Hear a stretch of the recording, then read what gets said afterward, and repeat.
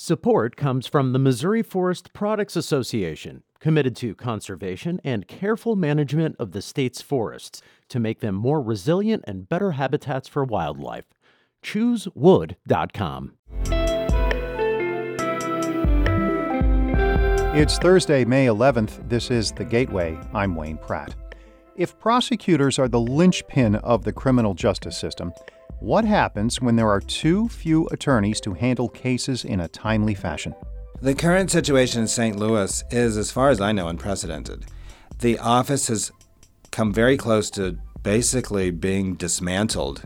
We'll examine the staffing crisis at the St. Louis Circuit Attorney's Office in just a few minutes. Missouri Governor Mike Parson is asking for applications for the next St. Louis Circuit Attorney. St. Louis Public Radio's Jason Rosenbaum has more on what some area legislators want from the Republican governor. Parson is asking for people to apply by noon Monday to succeed St. Louis Circuit Attorney Kim Gardner, who is resigning on June 1st. Some political leaders expect Parson to appoint a Democrat, since that person would have a better chance of winning an election in 2024.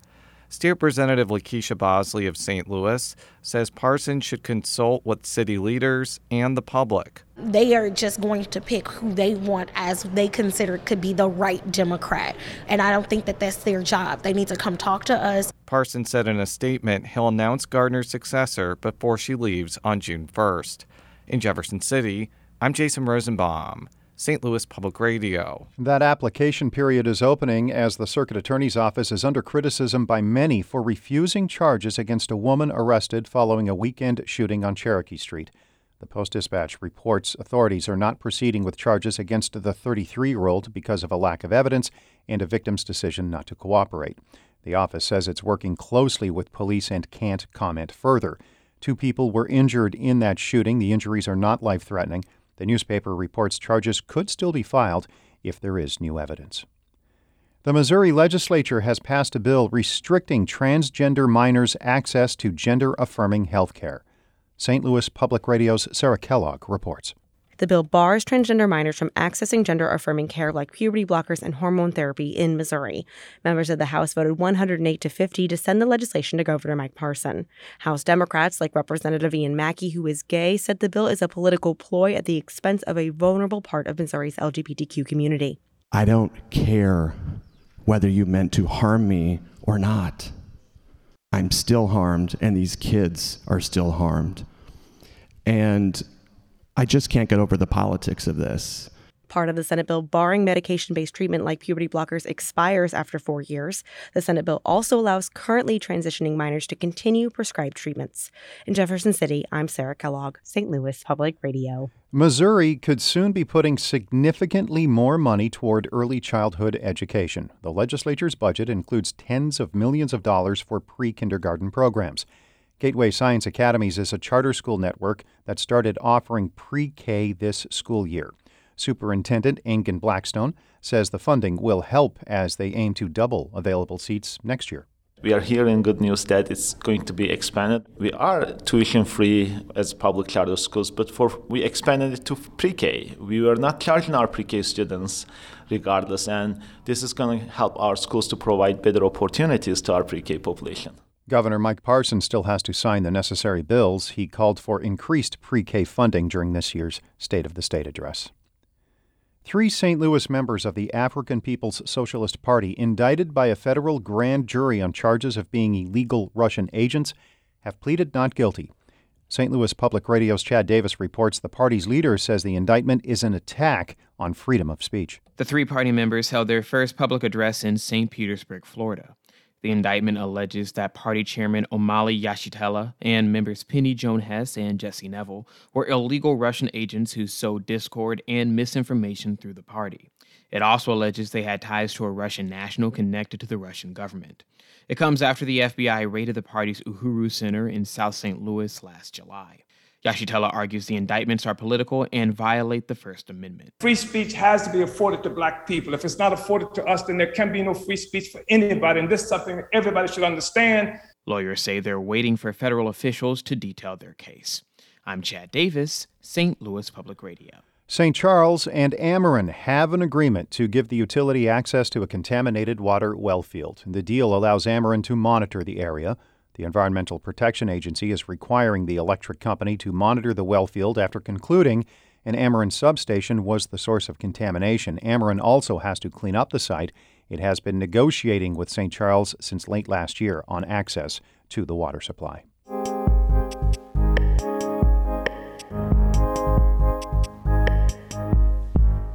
The number of prosecutors working for St. Louis Circuit Attorney Kim Gardner is a moving target. Most reports indicate there are fewer than 10 assistants handling serious crimes, meaning caseloads of more than 100. That has serious implications across the criminal justice system. St. Louis Public Radio's Rachel Littman sat down with St. Louis University law professor Anders Walker to discuss the staffing crisis. What are some of the basic constitutional protections that all players within the criminal justice system need to abide by? The Constitution is very defendant-focused, so it really only protects defendants from being interrogated without an attorney present. They have a right to counsel, they have a right to remain silent, they have a right to be free from unlawful search and seizure, and they have a right to be free from cruel and unusual punishments. So defendants are supposed to be protected by the Constitution and from the prosecutor. What about the speedy trial aspects of constitutional rights? How is that impacted by the caseloads and lack of attorneys? Judges referee that. They decide whether prosecutors have, for example, dropped a case and then refiled it and then dropped it again and then refiled it, leading defendants to sit in jail for months, maybe years. That's been happening. What are the implications for the defendants? If a defendant is held without bond, then they go straight to jail. And they may be completely innocent. They're presumed to be innocent by law, actually. So they're all sitting in jail innocent, waiting desperately for some kind of adjudication, ideally a trial. So it can be horrible. It can be horrible for defendants, their families, and also for victims who want some resolution. So a prosecutor really is the linchpin in the whole criminal justice system. And how is that linchpin being weakened by the current staffing situation with the Circuit Attorney's Office? The current situation in St. Louis is, as far as I know, unprecedented. The office has come very close to basically being dismantled completely. We're seeing police not being able to advance cases. No one is being either convicted or acquitted. The whole system is come close to collapse. What is the implication of this for community faith in the criminal justice system going forward? That is a very interesting question in this particular case because Kim Gardner won 2 elections. And her promise was never law enforcement. She never ran on a law enforcement platform. She never said she was going to put the bad guys away unless they were police.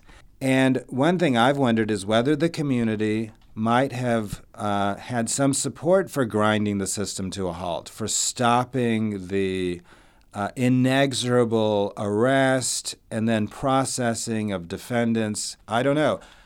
Of course, victims and their families are probably very upset.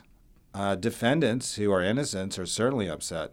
And I think there may be a sense in the community, people like Judge Noble, maybe Mayor Jones, felt like this is not how to do reform. This is chaos, and this is actually counterproductive. How does what is going on with the prosecutor's office alter the calculations for other players within the criminal justice system, like judges?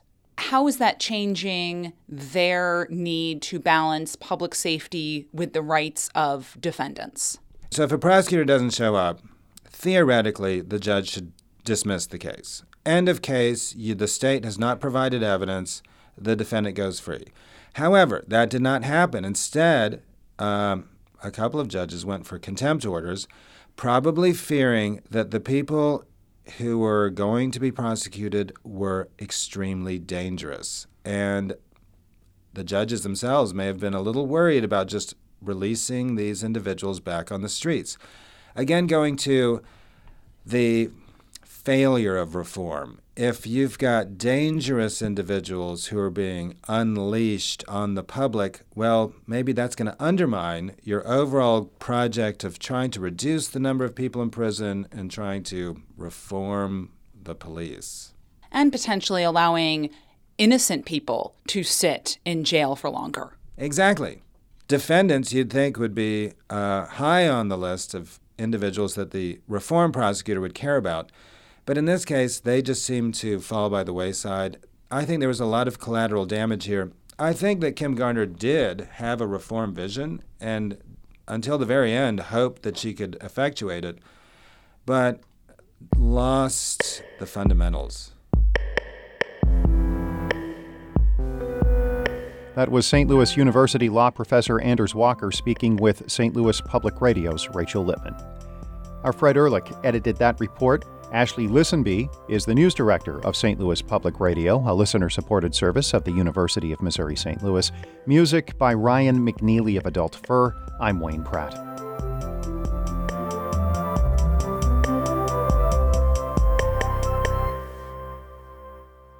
Support comes from the Missouri Forest Products Association. Missouri produces wood pallets, railroad ties, white oak barrels, hardwood floors, and more. Details on the variety of products made in the state are at choosewood.com.